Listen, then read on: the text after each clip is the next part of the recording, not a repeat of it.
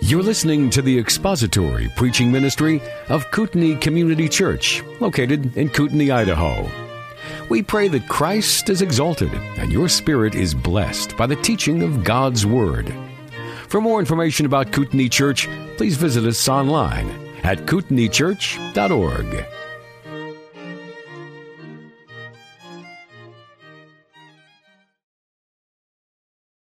Our Father, we thank you that we can speak to you in prayer and that you speak to us through your word, and we thank you that your Spirit stands between us to help us to pray as we ought and to illuminate your word to us. And so we ask for that ministry to be active here amongst us this morning, and that you would bring our hearts together in unity before your word and teach us today, give us understanding, and bless this time that we spend together learning and hearing from you. We ask it in Jesus' name. Amen. Well, it is almost the middle of the month of September, and by my calculations, the attacks on the Christian faith should be in full swing in a little over 2 months' time. It seems that after Thanksgiving every year, that is when everybody comes out in force and we are treated to a daily barrage of newspaper articles and magazine articles and front page stories and the constant media criticism of the Christian faith, and it is usually prompted by everything from a cross on public land or in a park to a manger scene in front of a courthouse to children mentioning the name of Jesus in connection with the celebration of His birth, or the singing of Christmas carols in parades or at public schools or at school programs or things of that nature. And there seems to be this ongoing and relentless and constant attempt to wipe out any mention of God, particularly the Judeo-Christian God who is incarnate in Jesus Christ, from the public discourse. Have you noticed that? And every year it's just after Thanksgiving, when all of the shopping centers get into full swing and the holiday, quote-unquote, season is upon us, not the Christmas season, that all of these attacks come to the forefront, and what they cannot do in the public opinion, they seem to be able to do in the courts. And isn't that the most disturbing trend of all? It's not that this is happening in the court of public opinion. It's not that this is coming down to us through legislators and legislatures and legislation that is then signed by governors and presidents. The most disturbing element of it all is that it is done in the courts by lawyers in black robes who foist this upon us, at least in my view or from my perspective, something that was unheard of 50 or 60 years ago. When did this all start? Some of you may be thinking, well, 1960s. Some of you were alive long enough to remember back in the 1960s when Madalyn Murray O'Hair worked so hard to get the Bible and prayer taken out of the public schools. Some of you were alive in 1925 during the Scopes trial. Maybe that's when you think that the attacks on Christianity in the courts started. Some of you legal buffs, and maybe some of you were alive before 1925 and can remember back to even before that, when there were court cases that came up in which the Christian faith was put on trial. And it seems what they can't do as far as convincing us of in the court of public opinion, they are able to accomplish in the courts. And so Christianity as a worldview, as a faith, as a religion is put on trial. I just read recently of a case in Italy where God was put on trial and the existence of God was legislated in the Italian courts. When did it start? You realize that Christianity was put on trial long before the United States ever existed? You may be thinking I'm talking about Paul. I'm not. It actually predates even Paul. It goes back to Peter and John standing before the Sanhedrin and answering because they dared to preach and teach in the name of Jesus, asserting that the Messiah had died and been risen again and that He was the Christ. And the Sanhedrin flogged them and beat them and told them, preach no more in His name. And it just continued with Paul in Acts chapter 16 in the city of Philippi. Paul was brought before the city magistrates. He and Silas were beaten and imprisoned. And then the Jews did it again in Acts chapter 18 in the city of Corinth. They brought Paul and his traveling companions down before Gallio in the judgment seat in the square in the city of Corinth, and they put Paul on trial there. And it continued in Acts chapter 21 when Paul was put before the Sanhedrin by Lysias to ascertain what the charges against him would be. You see, they couldn't wrestle with his arguments. They couldn't deal with his facts. And so what they did was seek to try to to bring legislation against him, to get court decisions against him, and in essence to make Christianity illegal. It started with Peter and John, and it continued with Paul. And it is a court scene that we find ourselves faced with in Acts chapter 24. And you'll need to have your Bibles open to the book of Acts chapter 24. There is a court scene that unfolds before us in Acts 24. We finished chapter 23 last week, and when we left the Apostle Paul, things from our perspective and from Paul's perspective couldn't have been any better. We left him in the best shape that we've seen him in a long time. He has been delivered from all of the dangers of Jerusalem and transferred to the safety of Caesarea. And on top of that, the Apostle Paul has been given orders to maintain or be kept in and to stay in Herod's Praetorium, the governor's mansion, the governor's residence. We read that at the end of chapter 23. And I don't know about you, but when I read that, I just sigh of relief for Paul. This is the best he's had it in a long time. Finally, a soft bed. Not surrounded by soldiers. No threats on his life. No danger to him in the governor's residence. You know he's getting some good meals there, which he probably hasn't had in a long time. It's good for Paul. And then what unfolds in chapter 24 is a courtroom scene, because Lysias, when he took Paul to Caesarea, gave orders that if his accusers had anything to bring against him, that they were to bring those accusations to Caesarea and bring them before Felix, and Felix would try the case.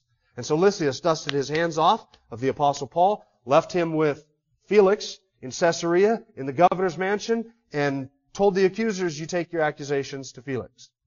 Well, they do that in Acts chapter 24. And what we have is a court scene. And it's a typical court scene. It begins with the prosecution giving their case. That's verses 1 through 9. Then Paul gives his defense, verses 10 through all the way verse 21, which that was our scripture reading this morning. And then there is a verdict in verses 22 through 27. So today we are going to look at the prosecution's case. We are going to look at the accusations that they raised against Paul and ask, do they have any valid reason for bringing these accusations, and what is their goal in raising these false accusations against the Apostle Paul? So Acts chapter 24, read or follow along with me as I read the first 9 verses. After 5 days, the high priest Ananias came down with some elders, with an attorney named Tertullus, and they brought charges to the governor against Paul. After Paul had been summoned, Tertullus began to accuse him, saying to the governor, since we have through you attained much peace, and since by your providence reforms are being carried out for this nation, we acknowledge this in every way and everywhere, most excellent Felix, with all thankfulness. But that I may not weary you any further, I beg you to grant to us by your kindness a brief hearing. For we have found this man a real pest, and a fellow who stirs up dissension among all the Jews throughout the world, and a ringleader of the sect of the Nazarenes. And he even tried to desecrate the temple, and then we arrested him.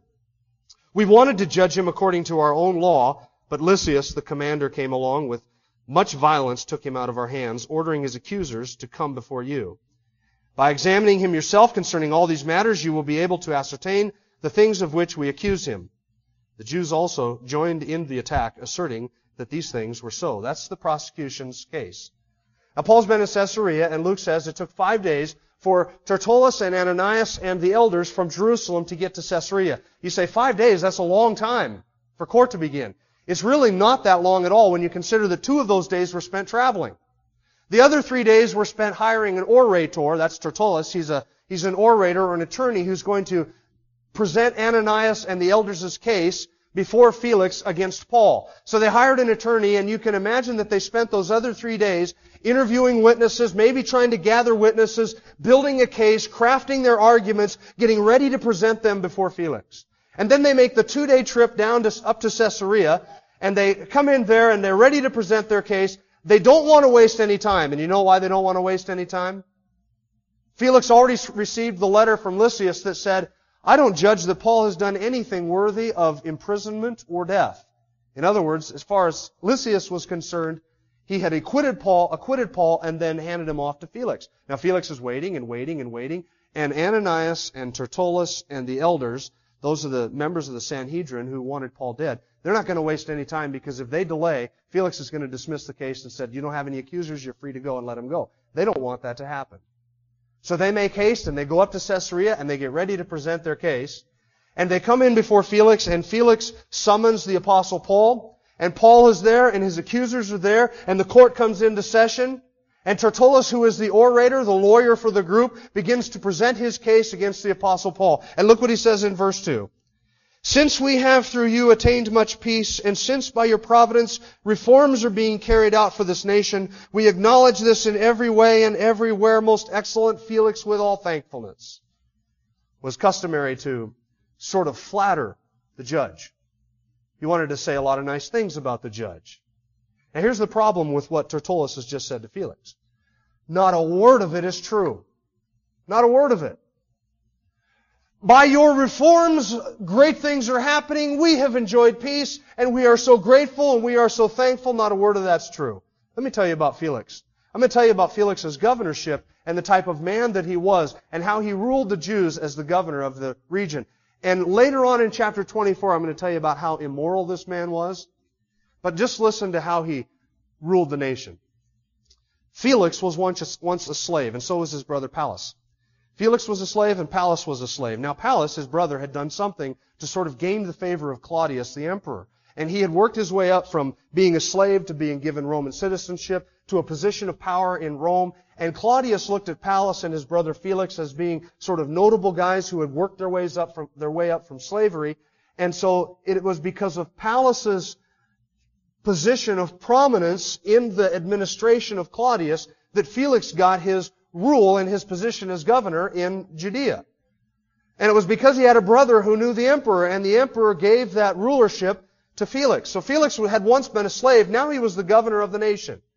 And Felix was a brutal man. Every time an uprising would come in the nation, or there would be some sort of revolt, Felix would come in and he would stomp it so hard. He would come in with such an overwhelming show of force, such an overwhelming show of brutality, that he literally alienated every moderate. Anybody who was sort of ambivalent to how they felt about Rome, Felix made them hate Rome because of the brutality that he showed. He crucified an incalculable number of insurgents, and he crucified an incalculable number of innocent civilians, innocent citizens. That was his brutality. During Felix's rule, there were revolts, there were uprisings, there were insurgents, there were rebels who roamed the streets and the countryside. It wasn't safe to travel. Your life would be in danger outside of some of the cities because these people roamed freely. And there were always these uprisings and these sort of mob revolts under Felix's rule. That's what they describe as peace. Tacitus, the Roman historian, once said of Felix, he said he indulged in every kind of immorality and cruelty. And then he said this, quote, he wielded the power of a king with the mind of a slave, end quote. What he meant by that is he never got over his slave origins. The guy thought like a slave. He had the mentality of a slave. He never had the aura, never had the mind, never had the composure, never had the posture. He never comported himself like a king, always like a slave. But he had the power of a king and the mentality of a slave. And that's how cruel he was. And there were always these uprisings, always these constant revolts, and the Jews hated him. And 2 years after this trial, Nero actually removed Felix and replaced him with Festus. You read that in verse 27 of chapter 24. It says, after 2 years had passed, Felix was succeeded by Porcius Festus, and wishing to do the Jews a favor, Felix left Paul in prison. He was so inept, that he was a favorite of Nero when Nero took the throne, but 2 years later, Nero had him pulled from power because all he had done was oversee the disintegration of his entire administration. It just went to pot. There is not a single reform that history records that happened under Felix. Just brutality and the rise of assassins. Do you remember the Sicarii? I mentioned the Sicarii a few weeks back. Do you remember who the Sicarii were? They were that group of assassins. Their name comes from the word dagger, and they would mingle in the Jewish festivals and the gatherings, and they would assassinate with daggers hidden under their robes the pro-Roman Jewish leadership. And remember when Lysias mistook Paul and he said, aren't you that Egyptian terrorist who led the revolt a couple years ago and led the 4,000 out into the wilderness? He thought Paul was a leader of the Sicarii. It was under the administration of Felix that the Sicarii had prospered and were assassinating Jews. That's the type of administration he has. So what does Tertullus begin? He begins by saying, we have through you attained much peace. Oh, peace? They had never known times of revolt like this. There was no peace. There was no peace anywhere. It was utter chaos, everything falling apart completely. But through you we have attained much peace. And since by your providence reforms are being carried out. What do you mean by reforms? Do you mean the brutal oppression? Or do you mean the uprisings that were occurring all over the region? What do you exactly mean by reforms? We have attained much peace by you. Reforms are being carried out under your administration. And then look at the third lie. And we acknowledge this every way and everywhere, most excellent Felix, with all thankfulness. They weren't thankful, they were resentful. They hated the man. And he knew the Jews hated him. Felix could sit there and he knew that Tertullus was representing a group of people who hated him. Now all of that flattery was customary, to give a man all of that praise and all of that adoration for things he had never done. Now do you think that Felix felt like he was being flattered? Do you think he did? I don't think he did. You know why? Because men like Felix honestly believe those things about themselves. There's an old Chinese proverb that says, great men never think that they're great, and little men never realize that they're little. Felix was a little man who thought he was great. And so as he hears Tertullus going on and on about all this praise and all this adulation, all these great things that he's done, Felix honestly believes those things about himself, and he knows Tertullus doesn't believe him, but he's just glad to hear somebody else affirm to him what he honestly believes about himself. And so he accepts all of the flattery. And after the flattery, there is the customary promise to be brief. Look what he says. But that I may not weary you any further, I beg you to grant to us, by your kindness, a brief hearing. This is as if he's saying to the governor, look, governor, I know that you've got a lot of things to do. You're a busy man. Your time is at a premium, so we will be brief. Just grant us this brief hearing by your grace. I promise that we're not going to say much. Now, sometimes that promise was kept in court. Sometimes that promise was not kept in court. In this case, it was kept. Tertullus was brief. You know why? Because he wanted to do two things. Say a bunch of nice things about Felix and a bunch of bad things about Paul. But here's his problem. There's not much good to say about Felix, and he doesn't have a lot of bad to say about Paul, and so he's brief. He really doesn't have much to say, and as you're going to see, he really doesn't have any court case or any charges to bring against Paul at all. We have found this man to be a pest. A pest. You ever thought of Paul as being a pest? Governor, we have found this man to be a pest, a loimos. It means somebody who spreads a pestilence. Somebody who is a danger to public health, welfare, and safety because they spread a disease. We have found this man to be a spreader of pestilence, and the implication is that as a spreader of pestilence, he should be either quarantined or executed. And that's exactly what Tertullus and Ananias are arguing for. We want him to be quarantined or executed because he presents a grave danger to the public. What was the danger that Paul presented? It was his message. It was the message of the gospel and the faith, the Christian faith. They saw that as a cancer on Judaism. And they saw Paul as the chief proponent of that cancer on Judaism. And so to eliminate the cancer, you have to eliminate the spokesman. That's what they're after. They want to destroy Christianity, but they know in order to do that there's one individual that they've got to kill, and that's Paul. Because in their mind, he was the ringleader of the entire sect. We find him to be a pest. Now let me ask you this question. Do you think that the enemy of your soul, do you think Satan views you as a pest? Do you think that he views you as a pest? Do you think he views you as a pest in this way? Are you so active in spreading the pestilence of Christianity that Satan views you as a pest and a spreader of the pestilence? Friends, if Christ is a pestilence and if Christianity is a pestilence, then you and I should be the worst pests of anybody spreading that pestilence. That's how they viewed Paul. This guy's a pest, a spreader of a cancer. And they knew they had to kill him. What were the charges that they bring against him? There's 3 of them. Beginning in verses 4 through 6, there are 3 specific charges that they bring against the Apostle Paul. Now I'm going to give you those 3 charges. I'm going to list them for you, and then we're going to look at each one specifically. The first charge, verse 5, For we have found this man a real pest and a fellow who stirs up dissension among all the Jews throughout the whole world. The first thing they charged him with was sedition. Sedition. Sedition was a crime against Roman law. He stirs up all the Jews throughout the whole world. They charged him with sedition. The second charge they bring against him is that of sectarianism. He is a ringleader of the sect of the Nazarenes. Sectarianism was a violation of the Jewish law.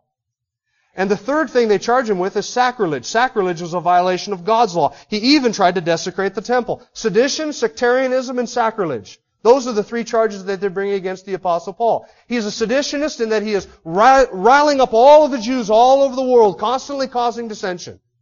He's guilty of sectarianism because he is the ringleader of this sect of the Nazarenes, and he is guilty of sacrilege because he tried to desecrate our temple. Sedition, a violation of Roman law, sectarianism, a violation of Jewish law, and sacrilege, a violation of God's law. They've got their bases covered, don't they? Let's look at those three. The first one is that of sedition. They charged him with sedition. He is causing dissension everywhere amongst all of the Jews. Now, what's important to notice is this. How soon after the mention of, through you we have attained much peace, that this charge of sedition is made.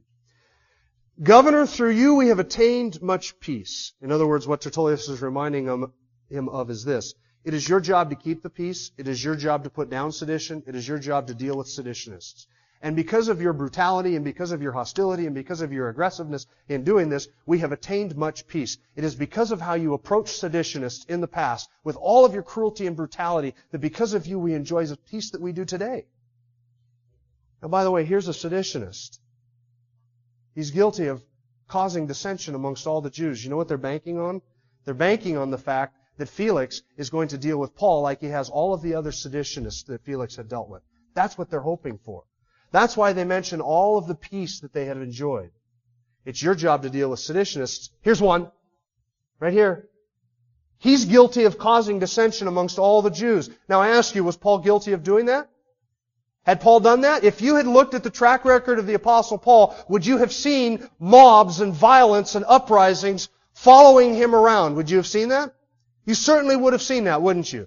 You would have seen that when he went to Lystra, that the Jews came and they created this mob that stoned him and left him for dead. When he went to Philippi, there was this uprising and they brought him before the city magistrates. When he went to Thessalonica, they hired some worthless men to go in and create a mob of people to get Paul kicked out. Then he went to Berea and the Jews from Thessalonica followed him from Thessalonica to Berea and they stirred up the crowds in Berea. And then he went to Corinth and they took him down before the judgment seat, before Gallio, and they brought all of these charges against him and tried to get him run out of Corinth. And then he went to Ephesus, and what happened in Ephesus? All of those pagan idolaters filling up the theater of Diana, shouting, "Great is Artemis of the Ephesians," for 2 hours. And then he leaves Ephesus and he goes to Jerusalem, and what happens? A mob breaks out and they try and kill him in the temple. Everywhere that guy went, there was a mob uprising.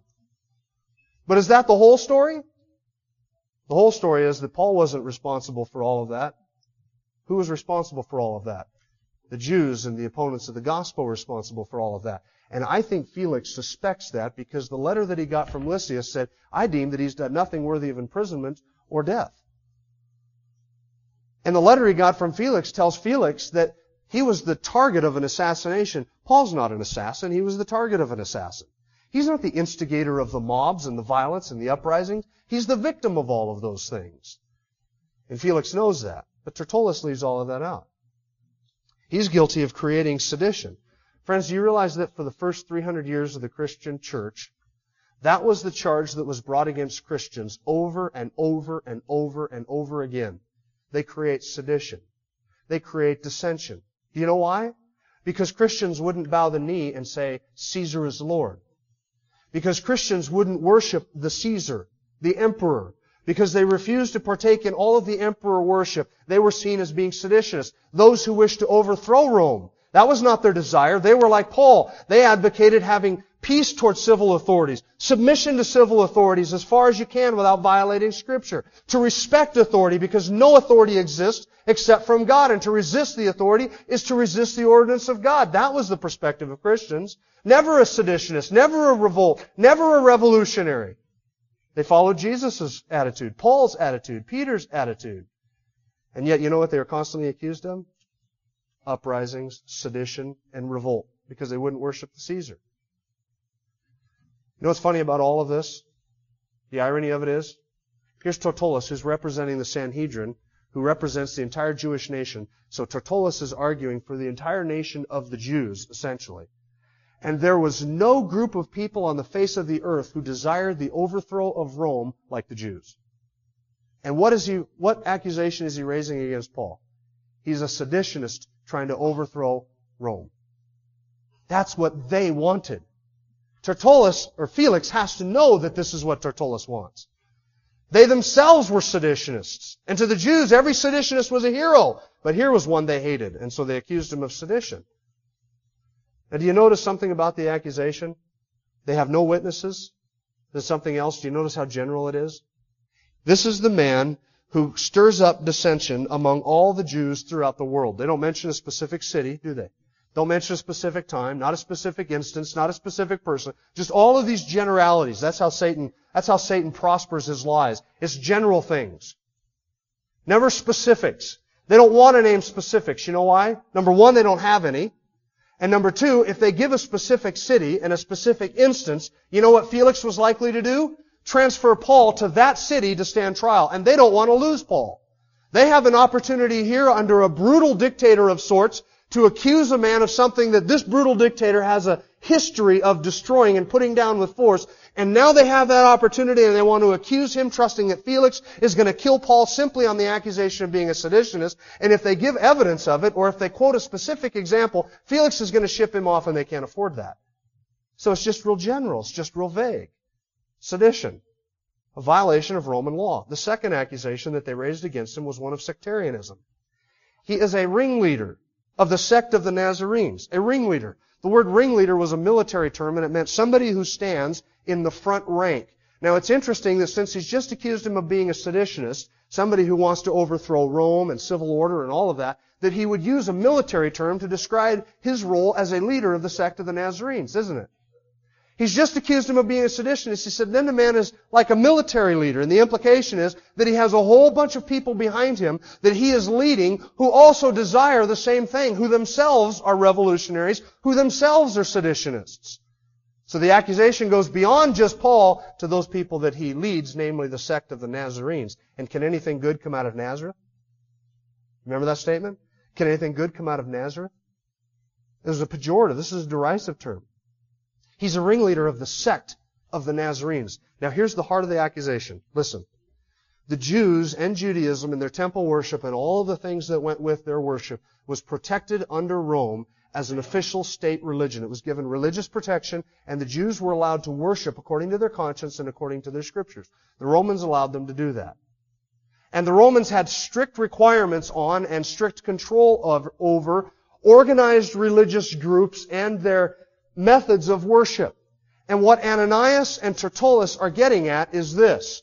Paul is the ringleader of a sect. In other words, it's not Judaism.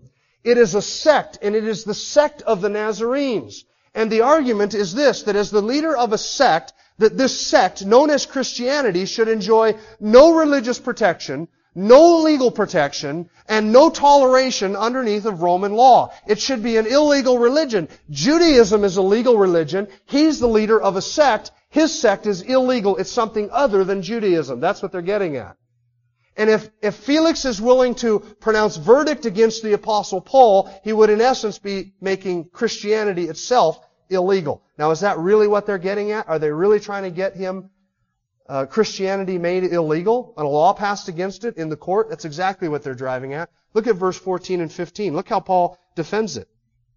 He says, "This I admit to you, that according to the way which they call a sect, I do serve the God of our fathers, believing everything that is in accordance with the law and that is written in the prophets, having a hope in God which these men cherish themselves, and that there shall certainly be a resurrection of both the righteous and the wicked." Their argument is, what Paul represents doesn't represent Judaism. It's something else. It's something illegal. And what Paul says is, what I represent not only represents Judaism, it is the fulfillment of Judaism. Paul's arguing that he worships his God, the God of their fathers, the same God that these men claim to worship. He worships them according to the Scriptures, and that what he was representing in Christianity was the fulfillment of all of the Jewish hope. In other words, Paul's counterargument is, what I lead is legal because it is the fulfillment of the Jewish religion. And their argument is, what he leads is something other than the Jewish religion, and you ought to make it illegal. They accused him of sedition, which was a violation of Roman law. They accused him of sectarianism, which was a violation of Jewish law. It was a violation of Jewish law because he led something that they considered to be heretical and apostate, something other, leading people astray. And the third thing they accuse him of is sacrilege. He even tried to desecrate the temple. Now that accusation sounds vaguely familiar, doesn't it? Have we heard that one before? That goes all the way back to the day that they arrested Paul in the temple. And do you remember what the accusations were? this is the man who preaches to all men everywhere against our people, against the law, against the temple, and he has defiled this place by bringing a Greek into it, Trophimus, the Ephesian. And they had seen Paul down in the marketplace with Trophimus earlier in the day, and they assumed when they saw Paul in the temple that he had brought Trophimus past that dividing wall in the temple and had defiled the inner part of the temple by bringing a Gentile into it. Now this is the most serious crime as far as the Jews were concerned that they raised or charged Paul with. And here's why they're bringing this up. Do you remember when that happened? Back in Acts chapter 21, I told you, that was the one crime, desecration of the temple was the one crime that the Jews were allowed to try an individual for and execute him for, whether he was a Gentile, a Jew, a Roman citizen, or not a Jew. That's the one capital offense that the Jews could execute somebody for under Roman law. That's what they accused Paul of. And you know what they're trying to do? Two things. They want jurisdiction of Paul. Because if they can prove that he desecrated the temple, then Felix by law is going to hand Paul over to them and say, then you try him, you have jurisdiction of him, he's yours. And friends, that is exactly what they want. They have been trying to get jurisdiction of Paul ever since Lysias took Paul out of their hands. They want Paul turned over to them so they can try him and execute him. He desecrated the temple. The second thing they're trying to do is to explain why they arrested him. Look at that at the end of verse 6. He even tried to desecrate the temple, and then we arrested him. They're trying to explain why it is that Paul got arrested in the beginning. Notice it says that he tried to desecrate the temple. In other words, the implication is he was attempting to desecrate the temple. We didn't allow him to. Our arrest kept him from desecrating the temple. Because once again, they have no witnesses, something that Paul is going to capitalize on. They have no proof of the crime, something that Paul is going to capitalize on. What they're trying to do is accuse him and say he was attempting to desecrate him, and it was only our arrest of him that cut him short. Sacrilege. Sedition, a violation of Roman law. Sectarianism, a violation of Jewish law. And sacrilege, a violation of God's law. Now, do you notice something again about those three accusations? Do you notice how they demonstrate, do you notice how they do not even reflect the original accusations that were given against Paul in the temple? What were the original accusations? It had to do with his teaching, right? He preaches against our people, against the temple, and against the law. And now all of the accusations have changed. Has the truth changed? Has history changed? Had what Paul done changed? None of that had changed, but what had changed? Their accusations. See, friends, that's the way the enemy does it. That's what liars do. Liars always change their stories. People who lie always change their stories. They always have something new to add to the old lie. And their lie is always crafted to fit whatever audience they're in front of. Their lie is always designed and crafted to fit whatever purpose, whatever occasion, whatever opportunity that they have. But the truth hasn't changed, but their lie has. They drop all of this stuff about his teaching against the people in the temple because if they had brought that up, Felix would have said, that's not a crime. You're free to go. Get out of here. Stop wasting my time. But instead they fabricate all of this stuff. He's a seditionist, he's a sectarian, and he committed sacrilege. And they lie about him. And then notice how they whitewash history. This is another thing that liars do. Liars hate the truth and they can't stand the truth, so they always find a way of putting their own little spin, their own little twist on history, their own little way to make things look like everything favors them. Now you remember what Lysias did? Do you remember how Lysias did this in the letter? He said, the mob violence broke out, and having learned that he was a Roman, I went down into the temple and I rescued him from their hands. Lysias cast the whole official story in a light that would in a way that would present him in a good light, as if he were the hero of the situation. He put sort of his official spin on the whole situation. And now they're doing the same thing. They've got to know that Lysias has documented his side of the story for Felix and for all of those who are present in the courtroom. And so they're going to give their official side of the story. It says, but we arrested him, or then we arrested him. Now, did they arrest him? No, they tried to beat him to death. Is that what you call an arrest? Grabbing a guy by the scruff of the neck and dragging him outside the temple and shutting the doors and then proceeding to beat him in an attempt to kill him? If that's an arrest, then yeah, they tried to arrest him. It was Lysias who came down and arrested him. We arrested him, they said. But then look what else they say. Verse 7. But Lysias, the commander, came along and with much violence took him out of our hands, ordering his accusers to come before you. Is that what happened? Lysias came and with much violence took him out of our hands. Governor, judge, All we were trying to do was try him according to our law. We had him arrested. He had violated, desecrated the temple. So we seized him in the temple. We had arrested him. And then in comes Lysias with his mob of soldiers. And they come in with much violence. They strip him right out of our hands. And you may have heard about all this violence in the temple and all this violence in Jerusalem and this big mob, but it was Lysias' fault because he came in with much violence. We were just peacefully taking the Apostle Paul back to the Sanhedrin to try him according to our law. And in rushes Lysias, overreaching his jurisdiction, grabbing him and with violence taking him out of our hands. What they want is their jurisdiction. What they want is the Apostle Paul under their control. And they're saying, we had him under our control. Everything was going fine until Lysias came, took him from us, gave him to you, and told us to come and present our case to you. He overreached his jurisdiction. What they want is the Apostle Paul back. Now at the end of all of this, verse 9 says, the Jews also joined in the attack, saying that these things were so. Tertullus has lied, and these men are swearing to it. Yep, that's it. That's exactly how it happened. That's to the best of my recollection. That's what happened. What a group of liars. Now, friends, do you realize that there is absolutely nothing new under the sun? Malcolm Muggeridge has said, all new news is old news happening to new people. You hear that? All new news is old news happening to new people. There is nothing new under the sun. The attacks that are raised against the Apostle Paul in this court setting are the same attacks, the same things that are raised against Christians today in court settings, in the media, in your workplace, from your boss, from your coworker, from your family member. All of the attacks are the same. They accuse us of being seditionists. If you let a Christian wear a robe and try a case, or you let a Christian be a legislator or a president, all they're interested in doing is overthrowing our democracy and instituting a theocracy. That's the charge, sedition. That's all Christians are after, is instituting a theocracy. You can't let intelligent design into the school. If you do that, it'll overthrow science. Because we're just a bunch of seditionists. And the charge of sectarianism. That Christian just represents this small sect of people, and they don't speak for the majority of the American people.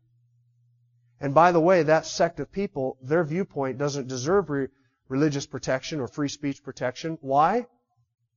Because it's religious speech. And if it's religious speech, then it violates the separation. And that leads us to the third charge, that of sacrilege. We have this wall that existed in the temple. And Paul was accused of bringing a Greek past that wall into the inner temple and thus defiling the temple. Do you know what wall exists today that we're accused of violating? Anytime you bring Christianity into the public discourse, into the legislative process, into the schoolroom, into the courtroom, into anything, it violates what? The wall of separation of church and state. That's sacrilege. You're going to defile our Constitution, and you're going to defile our Declaration of Independence, and you're going to defile our democracy by doing that. Sedition, sectarianism, and sacrilege. All new news is old news happening to new people. Same charges. Now, Paul faced those charges, and how did he fare? Pretty well. For 2,000 years, Christians have faced those charges, and how have we fared? Pretty well. Why? Because the truth is the truth. Is there anything to fear from those charges? When they raise them against you, is there anything to fear? Was Paul afraid? I don't think Paul was afraid. Look at his attitude. Knowing how long you've governed this nation, Felix, he says, I cheerfully make my defense before you. He is looking forward to the opportunity of setting the record straight and telling his story and giving his message. And that's your attitude and my attitude as well, or at least it should be. Look forward to the opportunity to set the record straight, to proclaim the truth, and to tell the message. And do it even in the midst of all of the false accusations. The Lord had said to Paul, Paul, you're going to Rome. You're going to Rome. Now, Paul knows that no matter what lies are told, no matter what accusations are raised, no matter what decision Felix makes regarding him, one thing is certain, it's going to bring him one step closer to Rome. He knows that. And there's nothing to fear. And so he just presents the truth and leaves it to God. And we're going to see how he does that next week. Let's pray. Father, we thank you for your word and for the encouragement that it is to us. We thank you that the truth always triumphs. We thank you that we have nothing to fear from lies, misrepresentations, inaccuracies, and accusations. We thank you that your word is true. We thank you that Christ is true. We thank you that your Spirit continues to work through that truth and through your word. We ask your blessing upon us as we are faithful to proclaim that truth, to ignore the accusations and just press ahead with what you've called us to do. In Jesus' name, for his sake and for his glory. Amen. Thank you for listening to the latest podcast from Kootenai Church. If you'd like to learn more about Kootenai Church or to donate to our church ministry, you can do so online by visiting kootenaichurch.org. We hope you enjoyed this podcast and pray you'll join us again next time. Once again, thank you for listening.